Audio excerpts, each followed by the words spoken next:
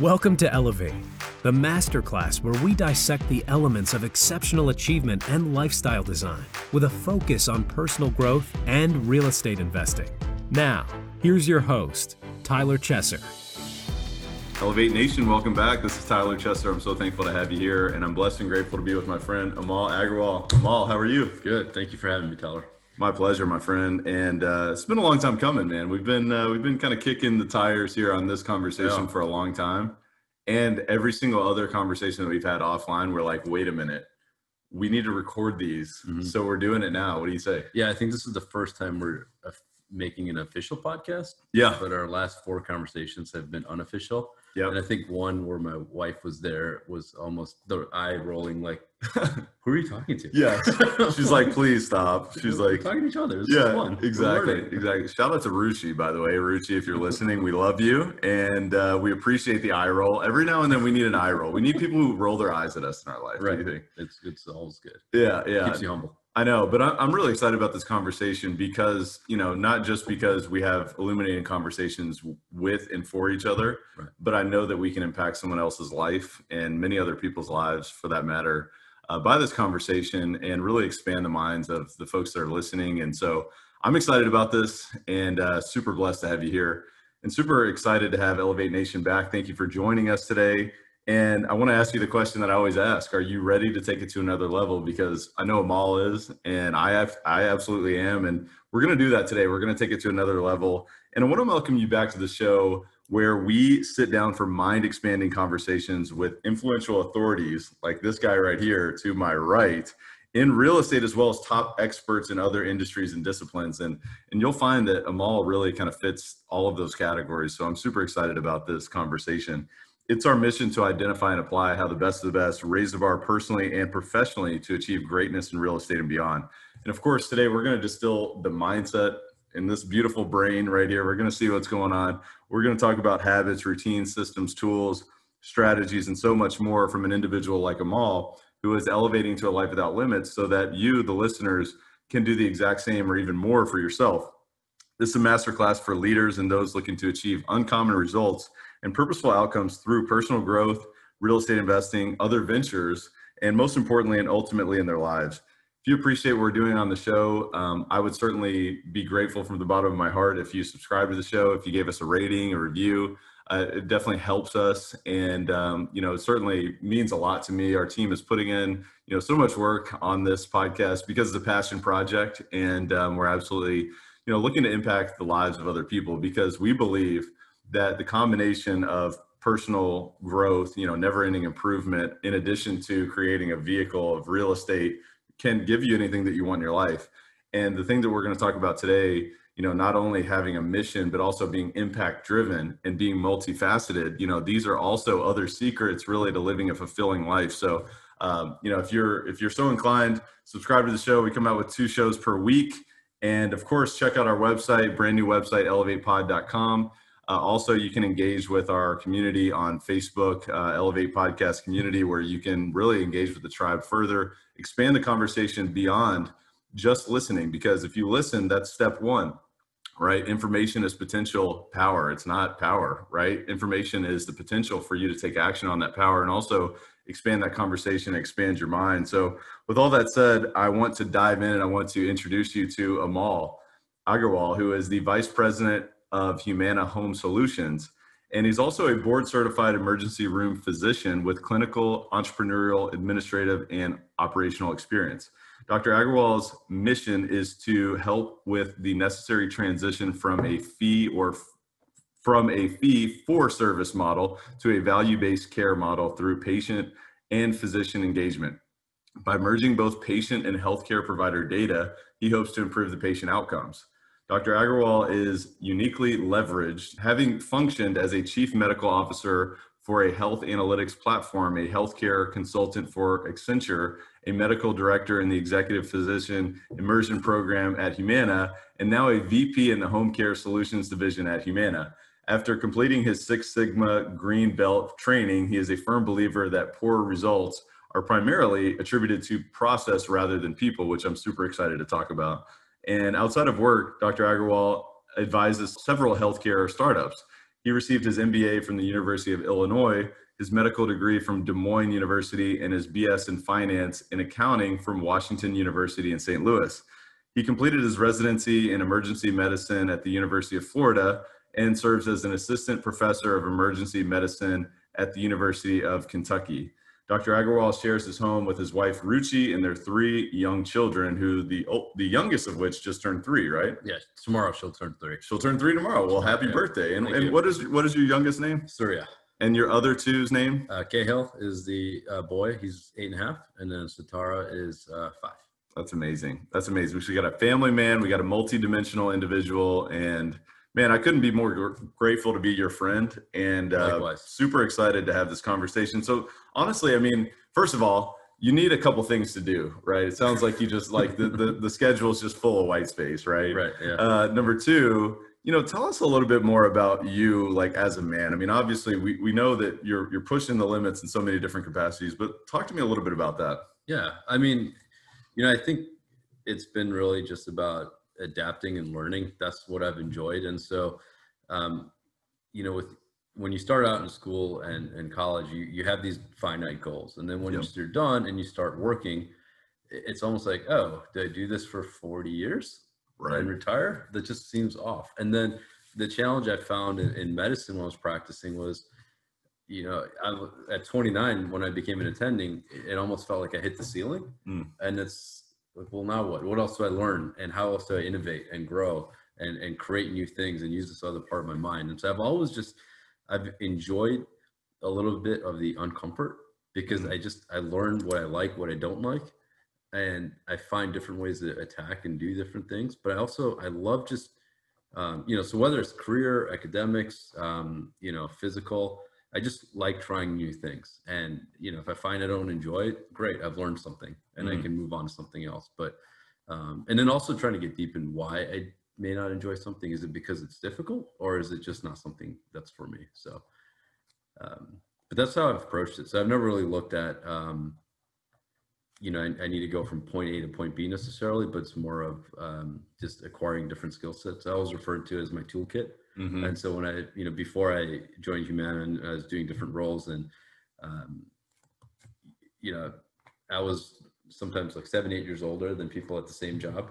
But I was like, well, I've never done this. I'm just acquiring a toolkit, a new tool for my kit, and we'll see where it takes me. So I like that mindset, actually. And it's actually something that I really try to focus on myself, is that when I face a new challenge, it's a new opportunity for me to put a new tool in my tool belt or toolkit, right? Right, exactly. And I think that the kind of the frame of reference or the mindset shift that really occurs through that feeling or that thought process is super profound. Yeah. Because some people may say, hey, you know what? I don't like this discomfort. And, it's not inherent for human beings to enjoy discomfort, right?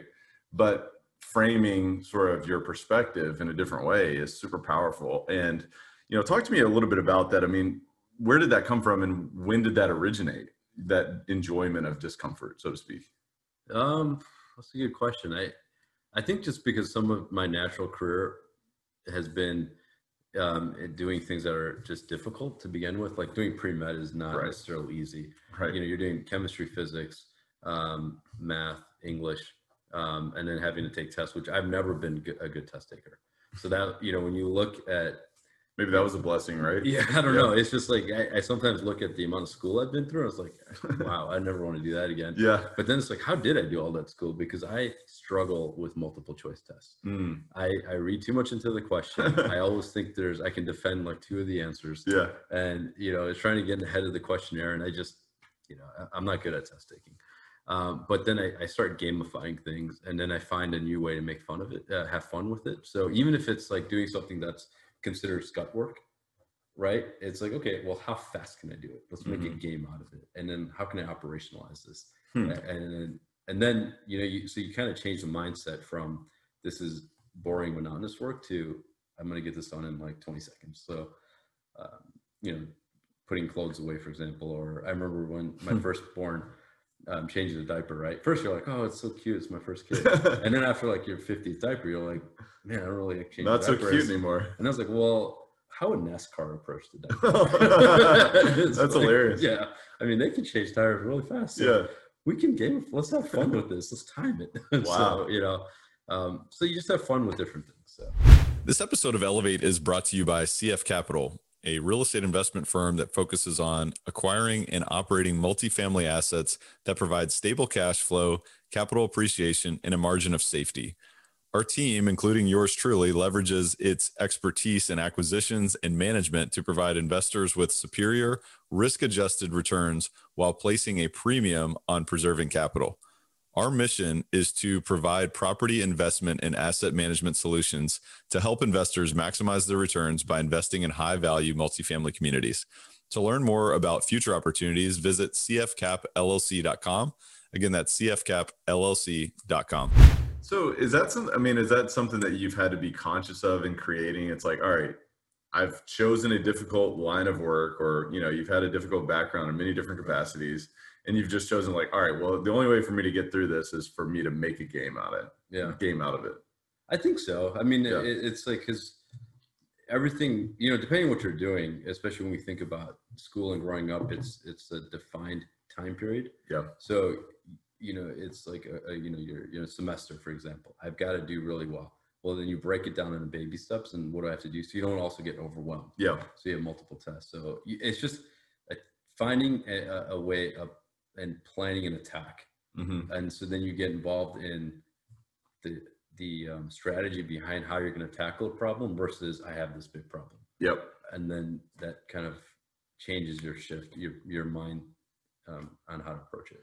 So, I mean, you've got from my vantage point, a very resourceful mindset. Instead of, hey, this is an overwhelming challenge. It's, hey, this could be a game. I could learn something. I could put this new tool in my tool belt to have new experience for the future, but also I can have fun doing this, and I can be creative and develop a process. Right. Mm-hmm. I love that. So talk to me about one thing, being so multifaceted, so multidimensional, somebody who is really kind of pushing many different boundaries and also leading a family. Where does the drive come from to be uncommon for you? I mean, where did that originate? Was it a moment, or was it kind of a process? Just tell me a little bit about that. I mean, it's interesting because you don't think of yourself as uncommon. Yeah. I think, and when you're doing a few different interests that you like, maybe I guess it is a little bit uncommon in pushing back when you're told you have to do something a certain way or why you can't do something. Mm-hmm. Just growing up, it's like, well, really? Why not? Let's ask why. Let's push on it, and really finding out if this is the right answer or not. So I think I've just naturally been curious and inquisitive. And that alone, when you start finding that certain truths that were told to you growing up are not actually truths, then you start questioning, a lot of things. And then you start learning about what is the purpose, and you start looking into life. Why am I here? What am I trying to do?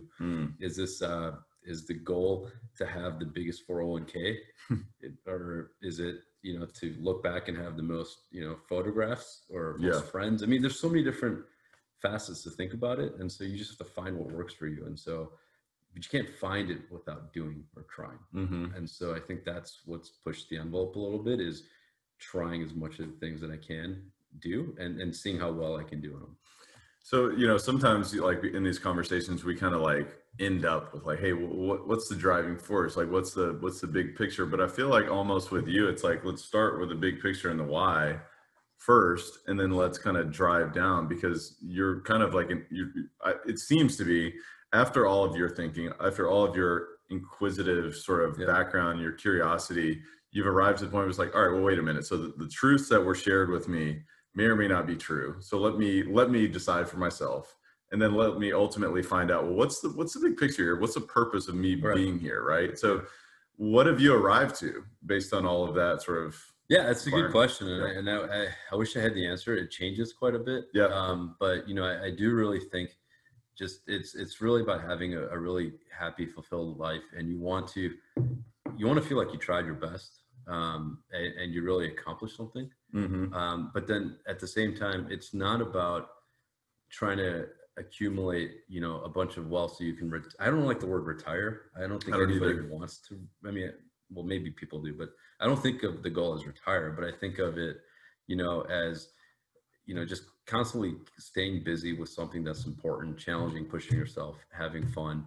But also, you know, I have 3 kids, right? So Yeah. that's a big piece. Like I have a wife, so I'm looking at that as well regularly, making sure that they're growing up with the tools so that they can make decisions and live a happy life. I mean, Yeah. all those things are important. Yeah. So, Well, and I would be remiss if I didn't kind of gloss, or if I did gloss over the comment about retirement, because, you know, I think about that frequently too. You hear that all the time, and it's like, well, you know, I only have a few more years until retirement, or, you know, when are you looking to retire, or all of these different things. And maybe it's just kind of our mindset and just who we are as people. Maybe we're a little bit different, but to me, in retirement, you know, obviously, who wouldn't like to relax every now and then? I mean, you like to relax, but I do firmly believe that human beings need purpose. We need something to build. We need challenges to overcome. It's like, you know, when you think about like health, and I want to talk about health and what you've learned in terms of your own bioconditioning and all these different things. I mean, we were talking about sleep before we started the podcast. I'm like, wait, stop. We got to start this thing. We got so much gold coming out. But, you know, it's interesting because if you think about like, you look at the correlation of death and retirement, and it's pretty substantial, and it is about purpose, right? I mean, does that resonate with you? Oh, 100%. And I also think the challenge I have with retirement is you're assuming you're going to live for 30, 40 more years, right? You're going to assume you're going to live till 65 or 70. Right. You're going to live until you have enough, what you think enough money you need. That's taking life for granted, right? Yeah. So every day, you know, I honestly, when I wake up, I'm like, wow, I'm so lucky I'm alive, right? Yeah. And when I go in the car, or if I go for a bike ride, I wonder, I'm like, is something going to happen? Like, I don't know. I don't let that stop me from doing anything, but I also recognize how fragile life is. And, you know, and I think we've all had, you know, either friends, family, or families, friends, or someone that's passed away unexpectedly. Yeah. And it gives you a wake up call. And so what you walk away from this is, I can't postpone certain things that I want to do. I should just incorporate that into my life now. And if I'm unable to do that, then I have to be okay with the fact that they'll never happen. Yeah. Right. Well, I want to talk about like kind of how you approach like your daily process, because you just gave us a little bit of insight in there. It's become a habit for you to wake up and just be like, man, I'm thankful to be alive. Yeah. As simple as it sounds. And a lot of us take that for granted, you know? So talk to me about, I mean, has that been a habit that you've installed? And then what else? I mean, how else does your kind of daily ritual look like? Yeah. I mean, I think it's come up just from a lot of reading, and then we've talked a lot about books, but reading about Stoicism a little bit, you know, just getting in philosophy, reading about life journeys and things people have done when they reflect. And then also just being in medicine, emergency room, and death is a part of that. Right. And, you know, the number of times where you've seen someone come in, you know, and what I've come to realize, that most people that when they have a heart attack, we're not really preparing to have a heart attack. Yeah. Like we weren't planning for that to happen. So it's just, it happens. And, or, talking to friends who lost a parent overnight, right? They never woke up because they had a silent heart attack. So you just, life is precious. And I feel like especially now, right? It's October of this pandemic, and you're reading about tragedy and people passing away, and it's hard not to get anxious and overwhelmed with that either. But I think we're all human beings. Life is fragile. We've got to be very appreciative that we're alive. Yeah. And healthy. Well, and that's a really good point that you make as far as like anxiety and, you know, kind of looking at, you know, I think if you look at the state of the world and you say, man, you know, your human mind or your monkey brain or your reptilian brain or however you want to describe it, will say, wow, there's a lot of bad things happening. There's a lot of bad stuff. There's a lot of negativity out there. There's a lot of, you know, threats for my survival and for me kind of passing on my genes, which is what human beings, you know, to the basis, you know, from an evolutional standpoint want to do, right? So how do you manage your emotions, you know, when you're kind of sifting through this type of information and the state of the world, you know, and I will say on the flip side, you know, if you really kind of dig into it, it's like, you know what, we do have a lot of great things too, but I'm just curious, you know, how do you manage your own emotions, whether it's from external, you know, conditions, or maybe it's even challenges that you're dealing with in your life and in your business? So it's a couple. One, I started looking at what is triggering anytime I get anxious. So I say one was social media triggers that quite a bit. And I think everyone's talked about that enough to know the reasons for that, right? But, you know, it's news it's, you know, infotainment, you know, angertainment, right? They just want to get you riled up. For sure. And everything's become so polarized. So I've really disconnected from social media. And I've also made a rule that I'm not going to log into social media 90 minutes before bedtime, because there's no reason to be thinking about that. Yeah. Nor do I want to log into it the first 90 minutes of waking up. It's just, let's just save that for later, right? Yeah. We don't need it, right? It Right. could be maybe a distraction in the middle of the day if I need to, but otherwise it doesn't really serve a purpose. And then, so that was like the one, like just anxiety about the world and stuff I can't control. And then there's like, what makes me anxious at work, and really trying to go deep down into it. And what I realized was, when someone tells me to just do something and I feel like they're just telling me to do it, it tends to make me upset, even if they're telling me the right thing. I'm with you. So I had to learn that about myself and say, okay, calm down. Why are you feeling like this sense to rebuke? And let's see, does this actually fit the broader mission? And two, these are just people. Like, Yeah. I've done that too. Right. Put your ego aside and figure that out. And then the third thing I realized too was what makes me anxious is when I have some sort of an impending deadline on a deliverable that I'm not really comfortable with doing. Mm-hmm. So then I've just started blocking in time to work on it, and realizing just daily chipping at it will be better. And we all know that, but it's like, you have to be very conscious of doing it. Yeah. And so I think all those things have helped. And then the last thing I think I would mention is actually a book that you gifted me, Sapiens. Yes. When you read about just how we've evolved in time, you're like, we're actually in a better place than we were 100 years ago. Yeah. You know, it's not just because of technology, but we are much more peaceful human beings than it might seem like. And so just the amount of things that could have taken place 70 years ago, even, or 100 years ago, you know, compared to the rules and laws we have in place today.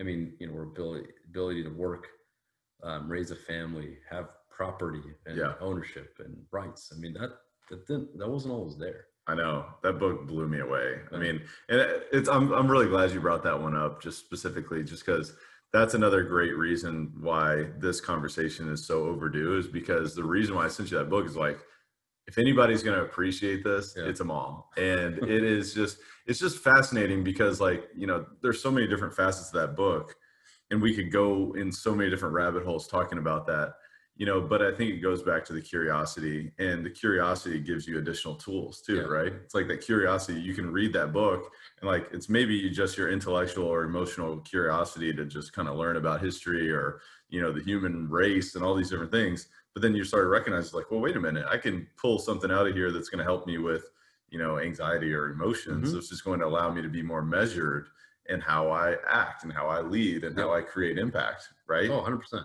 And, you know, I've even realized sometimes, you've probably experienced this too, like the highs and lows of emotion, right? Like, for sure, there's some days you wake up and you're just very enthusiastic and you're like, why am I so happy right now? You're like, what just happened? And you're like, maybe I'm doing something right. It'll be like this every day. And then you have days you wake up, you're like, I don't want to do anything. I got nothing. What's going on? And you're like, wait, okay. This is where I start to buy the concept. There's just like some biochemical process that's taking place. And it's like, okay, can I adapt this, right? So if I wake up with a really good high, can I calm that down? Just like if I wake up and not feeling great, can I work that out? You know, and how do I maintain like some level of stability? Yeah. And what are these factors that do it, right? So what I've noticed is like, when I wake up on this high, it's like, okay, great, let's go work out, let's go do something active, or I'm gonna go play with my kids because this is the best time, and let's just make good of it. And when I wake up sometimes, or if I'm not having a great day, or I feel like somewhat depressed sometimes, it's like, get outside, go get some vitamin D, walk around, go to the gym, maybe do a small workout, do something where you feel like you're gonna be okay. So that's all that stuff I think has helped. Yeah. So talk to me a little bit more about that too, because like what I like about you especially is that you've got the science behind also the awareness and the curiosity and leaning into discomfort. So like when you think about just like waking up and understanding your emotions and understanding beyond that there's science behind it, and it probably has to do with how you slept. It probably has to do with, you know, how you showed up the day before, maybe even a compound of several days before that, and even decisions that you've made perhaps years prior. So I mean, talk to me about the compound effect of all those things, and how do you use the synthesizing of all that information to act, you know, for your future self? I mean, does that make sense? What I'm asking? Yeah, I think it's a couple of things, right? So one, you can have, you know, we talked about the Oura Ring, the Apple Watches and stuff. So you can have this type of feedback, right? This biomechanical type feedback loop that you can look at.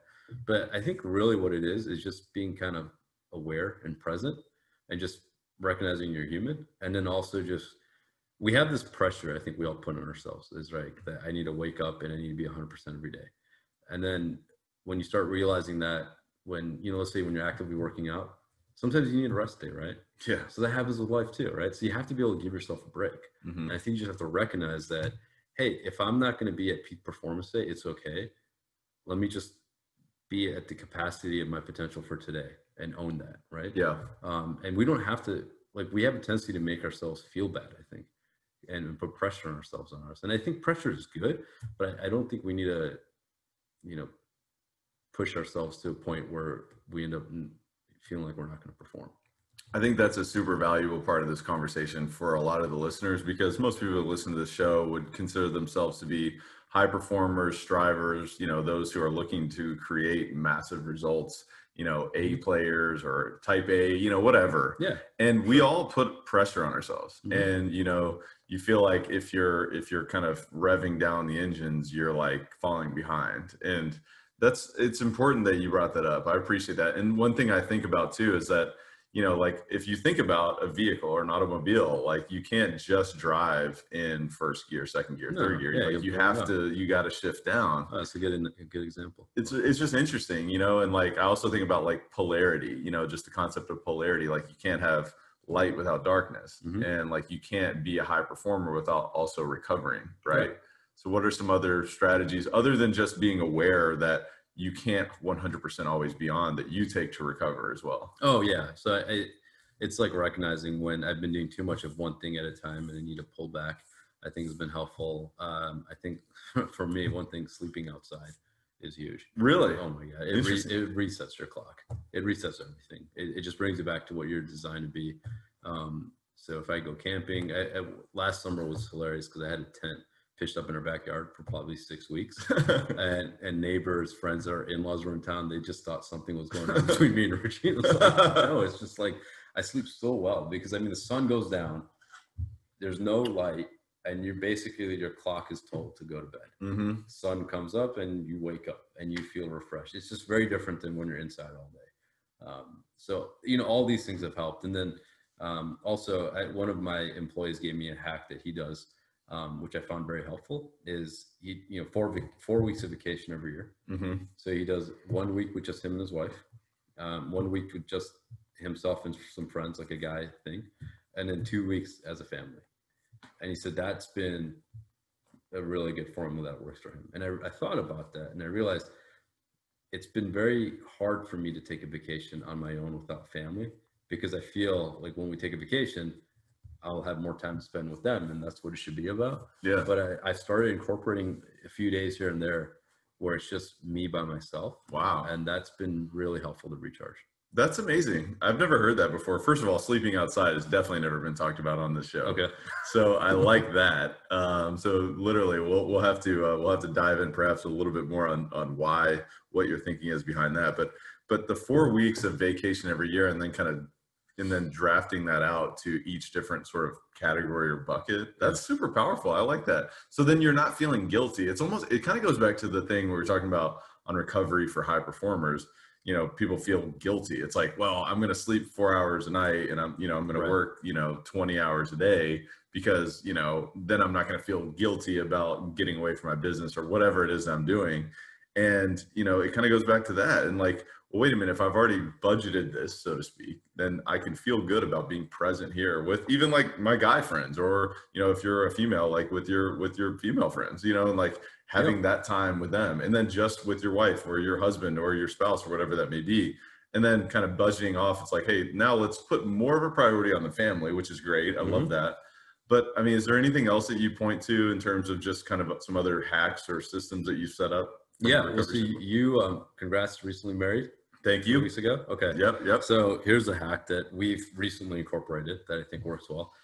So I don't know what the tendency, every couple is different, right? Right. But what I found is, my wife and I are super busy during the day for various reasons. And then as we're getting ready for bed, going to bed, was when questions would come up, right? Hey, what do you think of X, Y, and Z? Or should we do this with the kids' school or this activity? Or I'm thinking about going out of town to visit my parents. Would you like to come? And I'm like, wow, I've been making decisions all day. Yeah. I'm so tired. Yeah. I'm, decision fatigue right now. And I'm turning my brain off to sleep, and you're turning me on to think. Mm-hmm. And I don't want to do that. And I'm not going to give you the answers you want because I don't have the information. I'm not prepared and ready to think. And two, I'm starting to be a little frustrated because I'm trying to sleep. Yep. So here's the hack. Okay. Every 2 weeks, we pick a Saturday and we go like around 2 or 3 p.m. or 2 p.m. I think 2 to 6. We get a babysitter. Any questions we have for each other that require more than 5 minutes of thought, you write down that are not urgent. And we meet on the Saturday and we crank it out. We spend 2 hours. Like she literally came the first day. It was hilarious. It was like 2 pages of questions. I was like, she's like, are you sure you want to do this? I was like, listen, I'm ready for this. Yeah. Like, I'm prepared. Yeah. Let's go. That's awesome. And same thing, I have my questions for her. And we also, the rule is bring enough information so we can make a decision. So if she says, hey, I was thinking of going on vacation here. Great. Are these dates open? Are flights available? Is there a few houses? What's the cost going to be? Et cetera. What are we going to do? Why is this good? You don't have to research it to death, but just have some talking points, right? Both sides. Yeah. And we spend the first 2 hours, like, let's just do work. Mm-hmm. And then we go to dinner. And that is like the best dinner because now we've talked about all the work stuff and now we're having dinner as a couple again. Yeah. And literally there's like no agenda. Wow. That's awesome. And it's like, we don't have to burn through these things because we've already worked it out. Right. It's like, that's awesome. And I've seen that, in our relationship with Katie and I is like, we work so hard throughout the day. And then at the end of the day, we start to have these things like, you got to figure out these, questions, whatever, the inevitables, right?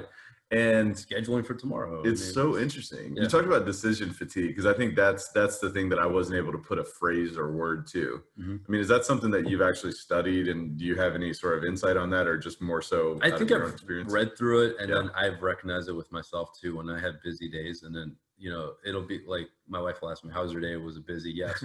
Why was it busy? I know. And I'm like, I don't know. I was in a lot of meetings, Yeah. or I was making a ton of decisions, Right.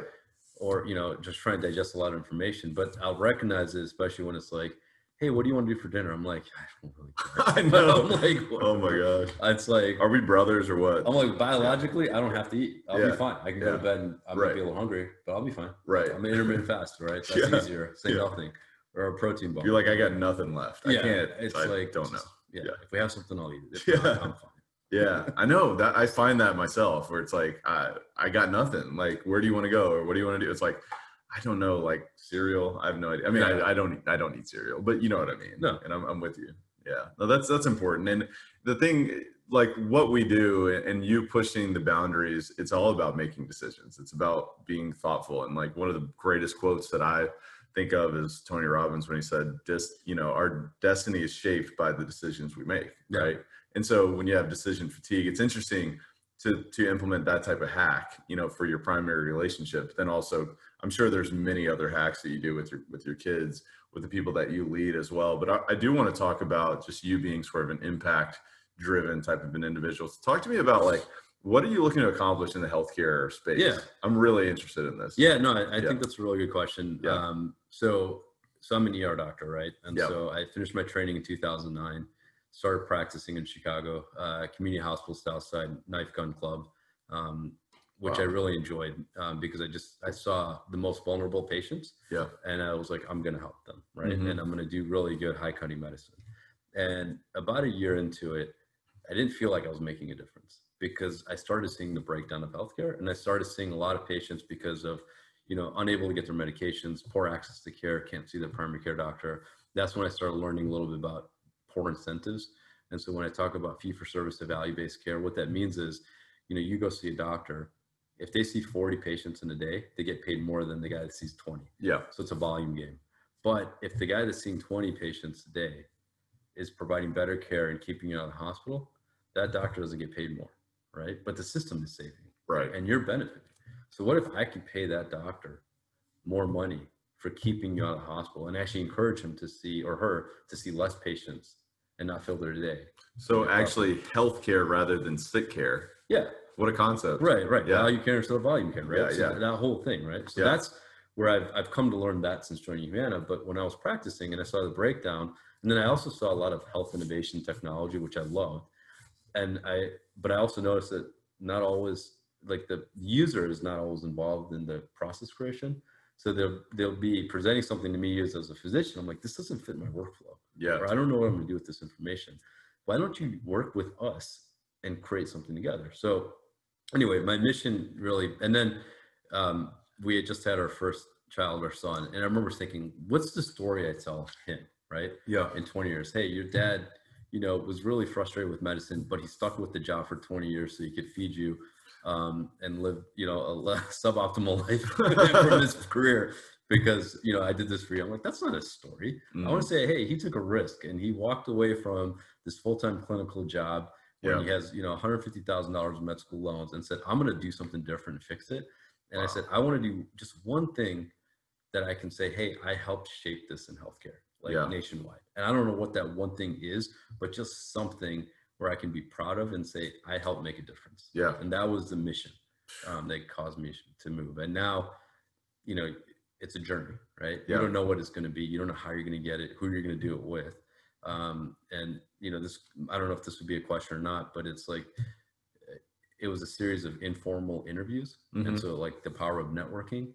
When you talk about networking, 9 out of 10 people probably say, I hate networking, right? They don't like the word. No, it sounds nasty. The word sounds horrible. Yeah. But, when I read about that, I realized, like, oh, okay, I'm not the only one. So everyone's uncomfortable. Okay, so let's just find a way to make this fun. Let's take the pressure off of it. And let's get to know people. And yeah, exactly. And then the other thing was, when trying to transition, you never want to go to somebody that you never met and ask for a job, right? Or say, can you help me do this? But it's more of you're doing something that sounds cool and interesting. I just want to learn about it because I'm just curious. And let's just meet. And so that I did probably 60 of those in Chicago, just meeting with random people through a network. Not trying to sell myself, I'm just learning to see what you're doing and how you're doing it. And so then I could figure out what area of healthcare I want to get into. I want to make a quick comment on that because I find it fascinating. And if you think about it, it's like, to be interesting, you have to be interested, right? And you almost naturally did it through that process. Oh, and it was just your curiosity that was interested in other people, which then I would imagine as a part of that journey, people started to become influenced by you. It's like, How to Win Friends and Influence People, as corny as that title of that book is. It's a really good book. It's an extremely powerful book. And, when you talk to someone else, if you talk about them, they're going to tell you it's the best conversation they've ever had. Yeah. And I would imagine you had a series of those that compounded. So talk to me about that, how that whole process worked out. What sort of unexpected things happened to you as a part of that process? Unexpected. So, the process I remember when it started was going to, and this was in Chicago when you have this huge healthcare ecosystem opening. So going to a lot of events where you don't know anybody and it seems like everyone knows somebody, right? And everyone's talking, you're uncomfortable. Yeah. And then you're like that awkward person, like approaching a group, and they're looking at you like, please don't come talk to me. And you do, and you're like, hey, and then, it was interesting to go through that process. But then you start finding some of the same common people and you get to know them and you start learning about them. And then you offer help to support it's like, oh, you're a physician. We'd love to hear about your point of view on this. Happy to help, happy to share. And then you realize like everyone is just trying to figure it out. Like no one has the answer. And so then you feel even better about it. Like we're all in this together, some shape, and so even if someone is on stage presenting, they've all either gone through it or they're going through it right now. It's just where you are in the journey. And so, I think people are, most part, they want to be helpful. They want to work with you. And so I think that was helpful. That's one thing I've noticed too, is that, it's kind of it lowers the bar a bit when you recognize that everybody's just trying to figure it out and no one really knows it all. No one knows everything. No one knows hardly anything if you really think about it. The more that you learn, the more you realize you don't know, which is a great part of curiosity. And I think it's a great humility sort of stoker within ourselves. And I find it to be fascinating. And I would love to know, with just kind of striving for such a big change. You're really like one of the hugest components of, the economy is the healthcare. And obviously at the end of the day, if you don't have your health, you don't have anything. And so what you're doing is so profound. Are you finding there to be a ton of headwinds and opposition to what you're trying to do based on an institutional, opposition or otherwise? Are you seeing any of that? It's interesting. Yeah. I mean, yes and no, I would say. I think in theory, everyone's aligned with what we're trying to do, because you're really just trying, healthcare is unique. You've got the patient, the physician, and the payer, right? So the physician ends up being, the patient is the consumer of the product. Yep. The physician is the decision maker, and then the insurance company is the payer. And if they're not all three aligned, someone's going to lose out. Yeah. Right. So if you can just align everything, then I feel like everybody wins, right? And I think most people agree with that. I think most patients would agree with that. I think most doctors would agree with that. And I think payers are aligned to that too, right? The challenge though is on how do you get there, right? And what has to change and how do people change? Because some are going to have to make a fundamental change to their current process. And so I think that's where you see the challenge, is because everyone's a little bit uncomfortable with what the short term looks like in their path to the long term. And so, one thing just from an outsider's perspective looking in, I think about like the pharmaceutical industry and big pharma and, being probably, I would imagine an opponent to what you're looking to do. Maybe I'm wrong. Because if you think about it, I don't know, this could be a controversial statement, but big pharma doesn't want, these underlying issues to be solved. It seems they'd rather treat the symptoms, because if you look at the dollars in this business, I mean, it's absolutely insane. And, could you speak about that? I mean, is there any, you might have a conflict to talk about that, but I'm just curious, any thoughts there? No, I mean, I think it's hard to group all of pharma into one thing, right? And then the way they've tackling certain areas. But, I think fundamentally, pharma is really designed to come up with medications to treat a disease, right? They're not in the disease prevention space, and there's plenty of disease to go around. I think the challenge that we're seeing with pharma is, and this might also be in the R&D, process required and the FDA approvals. I mean, we've also put in front of them a lot of series of requirements to get something approved and safety measures. So just look at what we're doing with the COVID vaccine that we're working on and how rapidly we're moving that. Yeah. Right. But why can't that be as rapid for other drugs or other medications? Right. And I'm not saying it needs to be that fast, but I mean, there's probably some inefficiencies that we can work out, and that gets priced into pharma. But I think also, I mean, to a certain extent, I think pharma has gotten used to, the patient may or may not have to pay the full amount. So the payer they'll hit their max out of pocket. So let's charge a lot, especially if it's a, specialized medication or drug for a few people to justify. But I think there's probably a lot of room for improvement in the way pharma does business. And, well, outside of that, I mean, outside of thinking about sort of depending on large companies for your health and for your vitality, I mean, I know that you're, as being such a curious individual, being a high performer yourself, I'm sure that you've applied certain practices, to optimize your own health. I mean, is there anything that you would speak to specifically that really sets you up for high performance, for, energy, for vitality, longevity, all these things? Yeah. And, I'll be honest with you. I think there's a lot more I could do too. I think I've kind of gone up and down in my performance. But, a few things I've noticed is, just, we were talking about the Oura Ring before we started, and so I've really gotten really interested in my sleeping habits. And I've noticed that I get a lot of my REM sleep, between hours of 5:30 and 6:30. But naturally I want to be an early riser. In med school, I used to wake up at 4:30 and study and work out before class. And I loved that. Right. And so even lately I was trying to wake up 5, especially with the pandemic, just to keep up some sort of schedule. But I noticed I wasn't getting my full sleep. Right. And first I was like, I'm going to power through this because I can do it. And I read about so many other people doing this, and this the 5 a.m. club. Kobe Bryant, right? I'm here because of 4 a.m. It's I know. I have to do this. And I was like, well, hold on. I've got 3 little kids. They're all at home. And, they wake me up in the middle of the night. It's wait, I need to adapt to my lifestyle, and I need to be a good parent. So I've found it okay, right, to just sleep in a little bit and then make efficiencies during the day. I find it okay if I need to take a nap for 15, 20 minutes to take a nap. So I'll say these are basic things that I'm doing. But another thing I've also recognized is the importance of cardio and being active and working out. And so it's less about, I want to work out because of the physique. I mean, that was a big driver too, looking good, being in shape. But it's also now I've noticed that if I need to perform in my job, with Humana, be present in meetings, perform at home, and you have that energy, I have to be working out, and I have to work out, a few days a week, if not like every single day. So whether I feel like it or not, I have to go to the gym or do something. Yeah. And so I've really been conscious about making sure something takes place.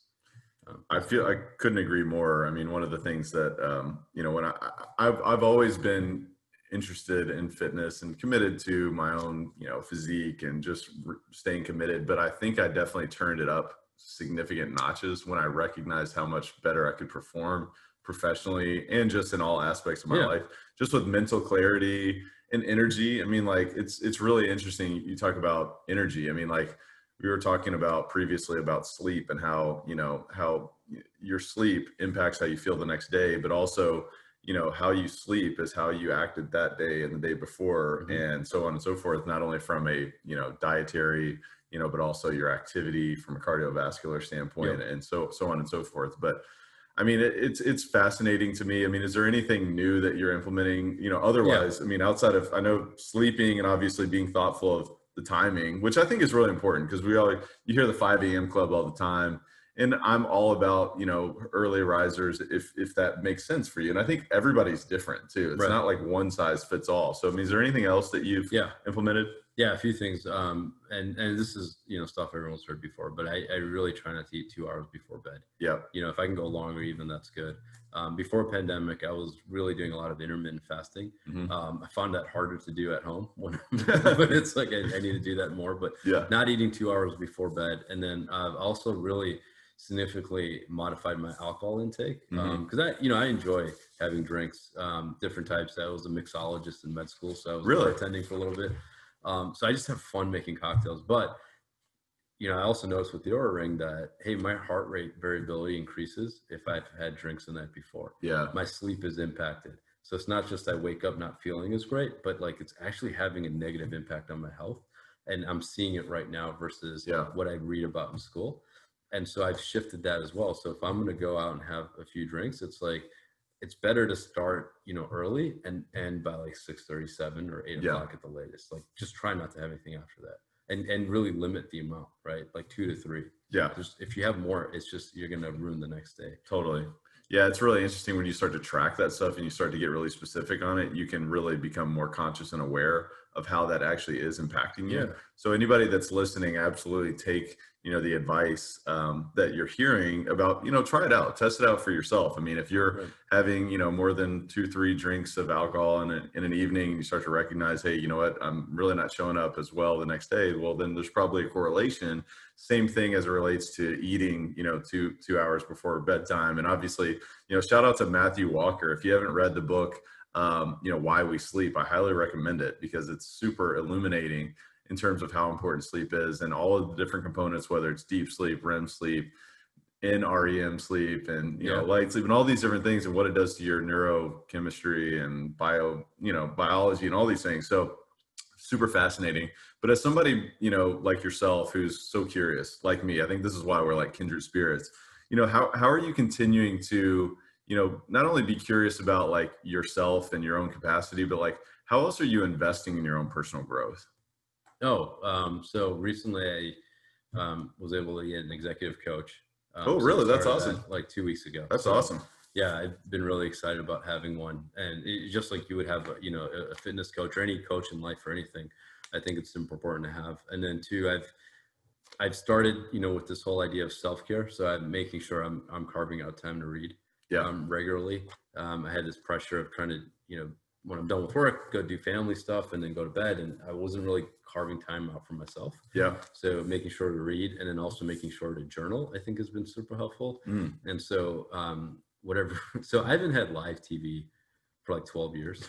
And so 2 weeks ago, I finally signed up for Hulu so I could watch football. I was like, I miss it. And I didn't realize how much I missed it, And so what I've started doing on Sundays, which has been really fun, is like, I'm there, I have my notebook, a journal, I've got a book, laptop, and I'm just like doing some passive work while the TV's in the background, but then I'm able to write and read and also watch some football. I'm like, this is fun, and I'm enjoying it now. And it's like, I have never done that like in a long time.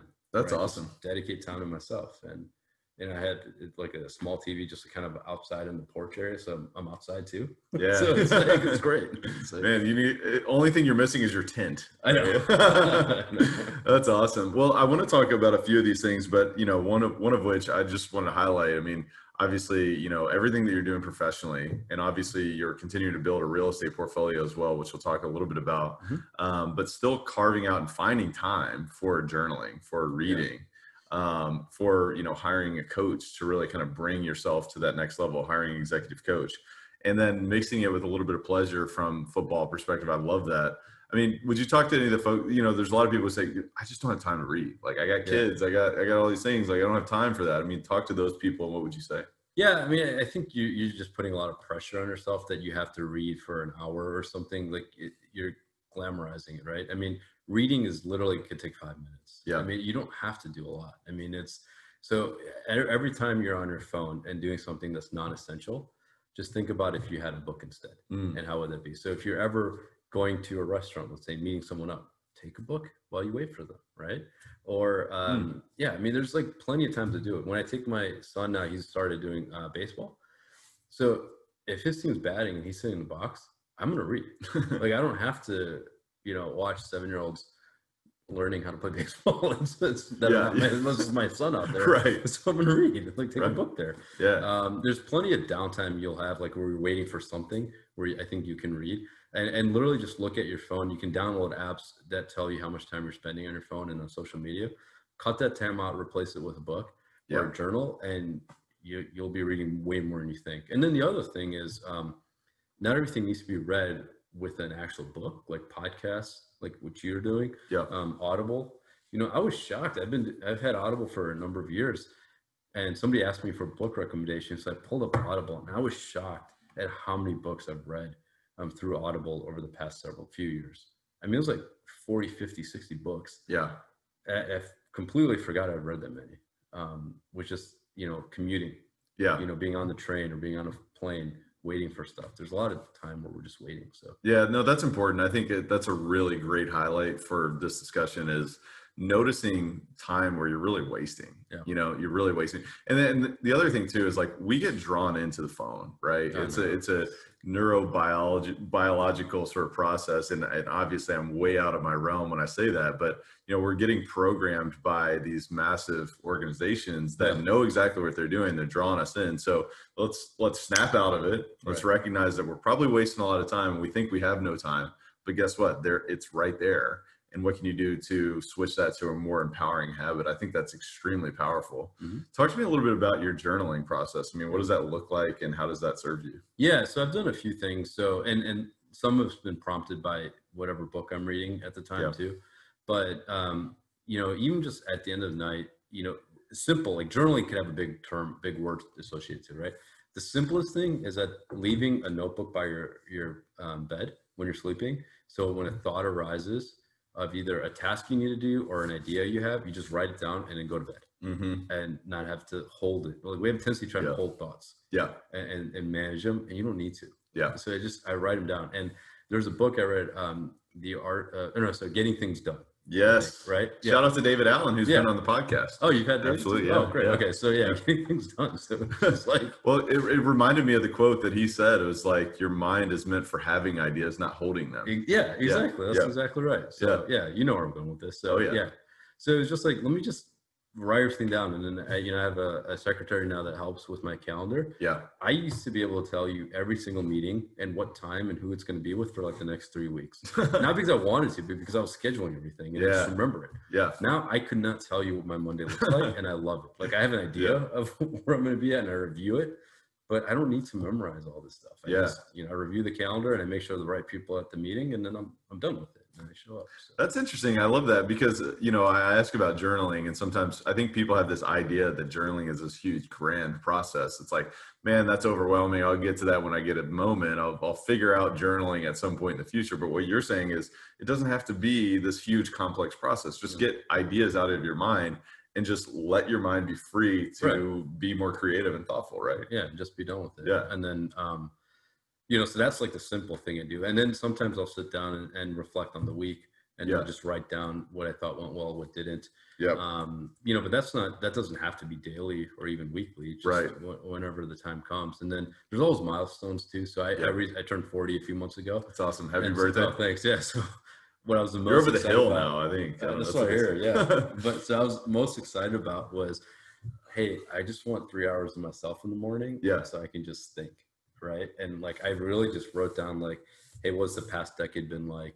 What's going on this year? What am I looking for? What do I want to do the next 10 years? So it was just a fun exercise. That is fun. To just think through it. And honestly, I wrote it with a sense of accomplishment, right? Like, not like I need to improve, but like, hey, let's reflect on the 10 years. We can talk about the bad, but let's also talk about the good. Yeah. And everything we've done, you know, like me, my wife, my family together, career, everything. Yeah. And then, hey, if I was going to try and think what next 10 years look like, and not really like necessarily goal setting, but just like, how can I continue to maintain like a happy, fulfilling life? And what does that look like? Just being, you know, thoughtful. It was just enjoyable and fun to do. That is fun, man. And that's one thing that I've started to do too, is reflect more and reflect on a, you know, when I can on a daily basis and say, you know, what went well today? What didn't go well today? When did I go unconscious today, so that I can remain as conscious as possible and I can improve, right? And not put pressure on myself, but just reflect and see what's happening. Because sometimes life moves fast, man. And I know it moves fast. It seems like, I can't believe we're in October of this year already. I can't believe that it's 2020. I can't believe it's already going to be 2021 here shortly, and all of these things. But then looking back, you know, even on a decade, I've never done that myself. And looking back on a decade, I can only imagine how profound that experience was. Yeah. And really starting, like, you probably felt so much gratitude for how much progress you made, right? I felt gratitude, and I felt actually a lot of gratitude for my wife too. Because I was like, wow, the stuff we had to do over the past 10 years had been so hard. And if I had to tell her this is what the life would be like, she probably wouldn't have married me. I mean, she would have, but it would have been like, wait, what? We're gonna do what? Yeah. I mean, like, even making the career choice of moving away. So when I was practicing full time and trying to find, you know, like something to do in the healthcare administration side, I thought I could continue to practice and I would just walk into a job like, hey, you're a smart guy. You've done business before. Yeah. No way. No, nobody cares. It's like, it took forever.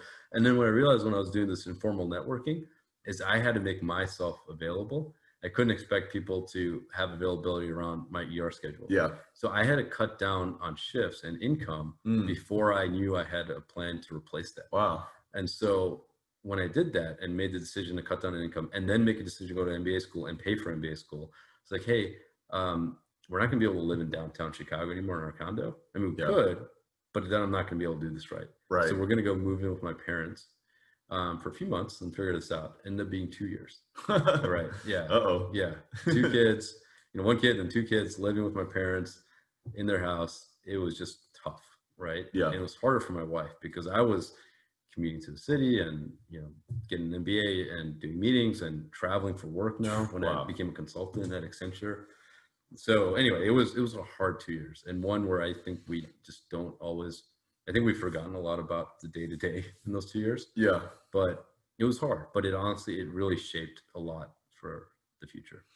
And it almost makes me think of, you know, the other concept that we tend to overestimate what we can achieve in 1 year and underestimate what we can achieve in a decade. Did you also see that by looking back and think, wow, so much more actually happened than we anticipated? Did you see that? Yeah, I think so. I mean, or, you know, it's just, it happened differently than what you would have thought it would have happened. Yeah. Right. Like I would never predict I would live in Louisville, Kentucky. Yeah. Right. And nothing against Louisville, Kentucky. Just, it wasn't a state that I had anything to do with. Right. I never thought I'd work at an insurance company like Humana. Yeah. You know, it's emergency medicine, not to worry about insurance. And now I'm, you know, fully embedded in it. So all these things were unpredictable. But, you know, I think Steve Jobs made a quote around this too, right? It's like hard to look in the future and see what it's going to look like and connect the dots, or like, you know, draw a line. But when you look in the back, you can see how the dots connect. Right? Yeah, for sure. Yeah. Right? And nothing's linear, right? Yeah. And so I think that's what was neat about is seeing like how all these little things and experiences that you had, for better or worse, kind of culminated to where you're at today? Yeah. So also one of the things I think is so powerful about reflection is that it allows you to create more of a vision as well, and maybe even course correct that vision for the future, even if you are more so connecting the dots in the rear view mirror than, than your front, windshield, so to speak, for this metaphor. How did that process allow you to create a vision for the next 10 years? Oh, that's interesting too. Yeah. It first, I think having the sense of gratitude and sense of accomplishment and feeling okay to be happy. Because I think, again, as trying to be high performers, and especially the more, people you listen and hear about, the more feel like you can do more. Yeah. It's hard to sometimes recognize that, hey, you've done a lot. And you should be happy. Yeah. And then level set on what you want to really accomplish, versus what you think you need to accomplish. Right. So I think that was a big difference. So even though looking back on the 10 years and looking at various levels of income and work and stress, one thing I always noticed is that we were able to maintain like happiness, right? We were like, and so what were those components? And so when I look at the next 10 years is like, okay, I may not know exactly where I'm going to end, because you can't control that either. Because if I made a 10-year plan at 30, I wouldn't be doing it right now. Sure. Right? So, and then it's like about the process versus like the outcome. And so just in making sure that whatever you're doing, you're enjoying what it is you're doing without feeling like it has to get to, point B, for example. Yeah. And, the other piece too is like, if you could have just stuck with comfort, right? Yeah. You could have done the thing that was more certain and stayed that path and been able to provide, a good life, perhaps even a way above average life than you could have otherwise. But you took a risk based on the purpose from looking within and saying, you know what, I want to make my life about something more. And I just find that to be extremely inspiring. Yeah. And I think everybody listening today has the opportunity of asking themselves that question, right? What is it that's really speaking to me? Well, you did the same thing. I mean, you had a really good job and you're making a name, working at a very reputable company, but you're like, I want to create something on my own. Yeah. And that was a huge risk, especially in a small town market where everyone knows everyone. For sure. And I mean, that could be a whole nother conversation around how you went and did that. But so when you talk about like being comfortable, it's like to everyone else, what you're doing seemed comfortable. Yeah. Great job doing real estate. But if you weren't happy, then it wasn't really stable, safe, or comfortable. Right. Right. You knew what else was on the other side. And now it looks like a risk to everyone else. But to you, you're like, this is a no-brainer, because if I don't do it, I'm going to be stable, paycheck, unhappy. And who wants that? Right. Absolutely.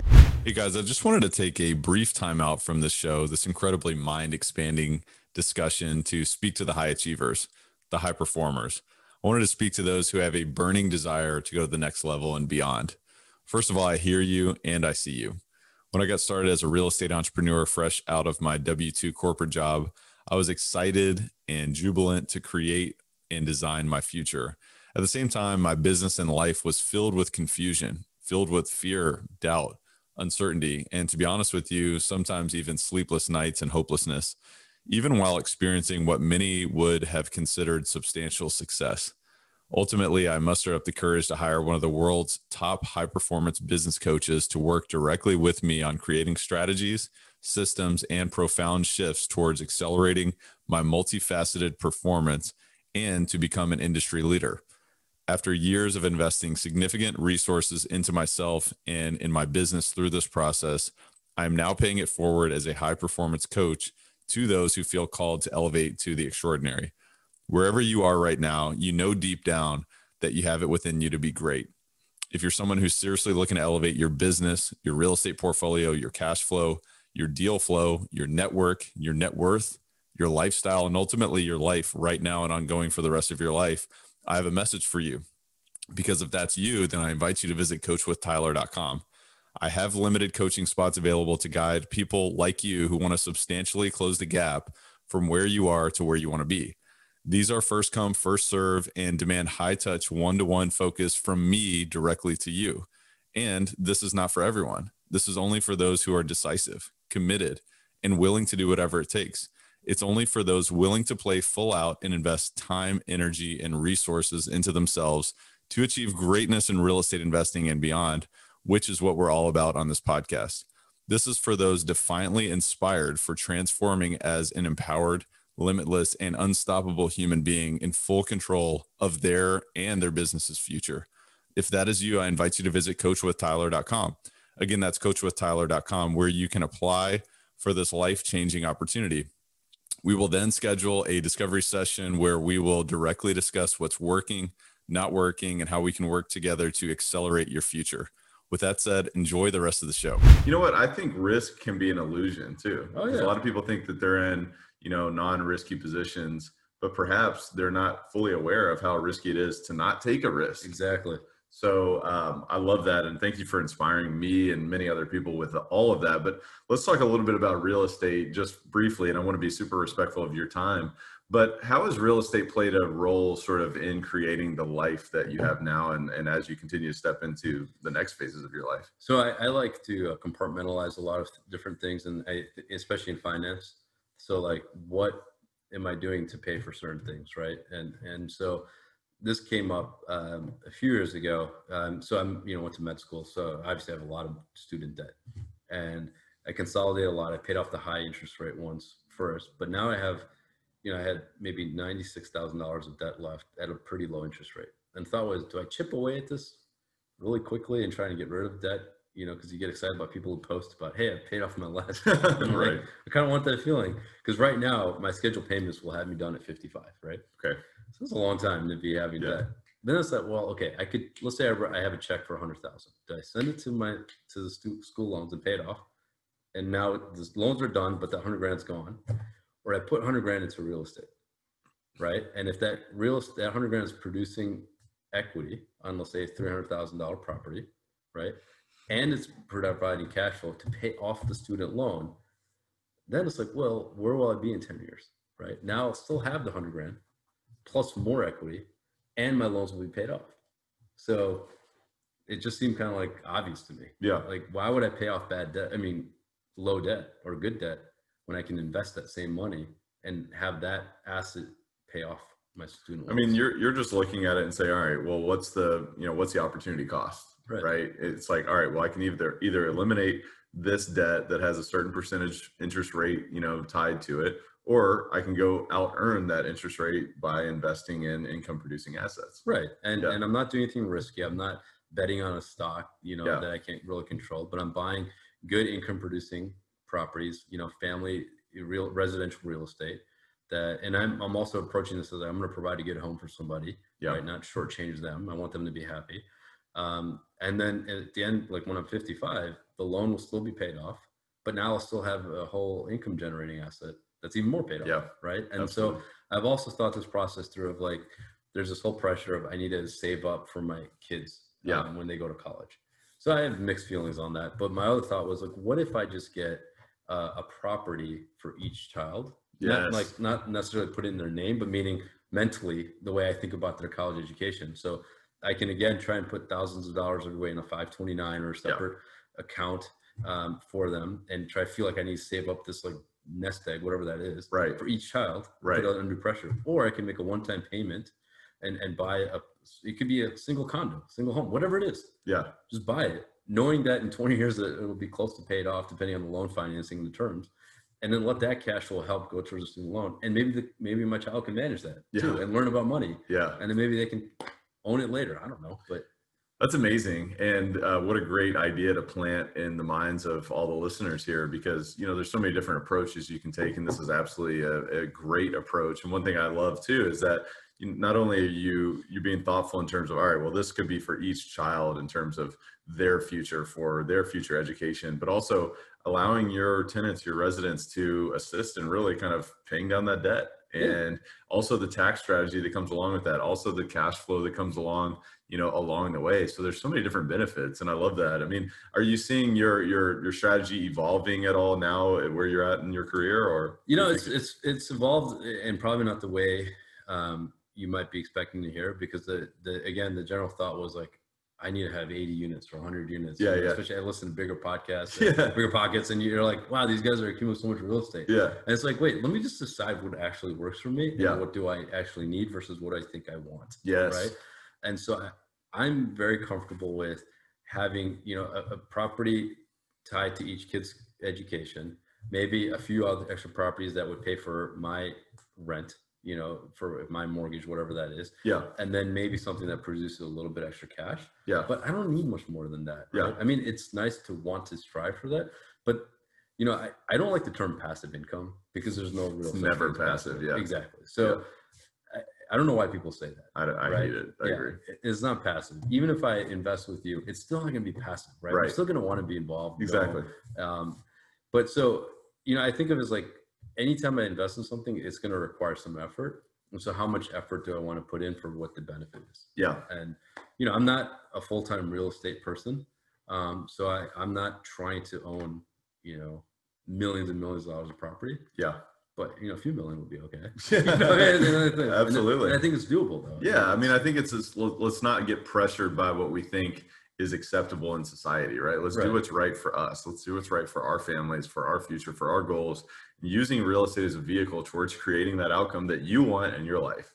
And so I love that about you, is that you're not pressured by external forces. You do what's right for you. And I think everybody should do the same. So I love that. And Amal, this has been awesome. Really appreciate you. I want to transition into our rapid fire section. Yes, as you know, the Rare Air questionnaire, and it's all about being uncommon. It's about raising the bar. It's about being excellent. It's about pushing the limits. And it's also about living with purpose and not beating yourself up when you need a day of rest. You need time to really kick back and kind of recover, reflect, and all of these great things we've talked about today. So talk to me about, you know, books. I mean, you and I have connected on books. We love learning. We love reading, growing. I mean, if you had to point to 2 or 3 of the most impactful books that you've read, you know, whether it's the past few years or of all time, talk to me about that. So there's one book that I read in 2015, Extreme Ownership. Yes. Jocko, our friend, the Navy SEAL. Yep. So that book completely resonated with me because at the time I was doing consulting and had different managers, and I found myself saying, "Oh, I can't perform with this manager," or "I perform really well with this." And then he mentioned something. He's like, "No matter what type of boss I've had, they've always had the same feedback. No matter who I've worked with, they've had the same feedback because I own the relationship." And as soon as I read that, I was like, "Oh, yeah, I can own the relationship up or down. Everyone's going to have the same thing to say about me." So I modeled that approach. So it doesn't matter who I'm working with. I'm going to get the same feedback in terms of I'm going to own it and make sure that I can, you know, get the project done, the work done, teamwork, whatever it is. We're going to mission accomplished type thing. The second book I really liked was The Art of Learning. Have you read that book? I have. Josh Waitzkin. Yes. Yeah.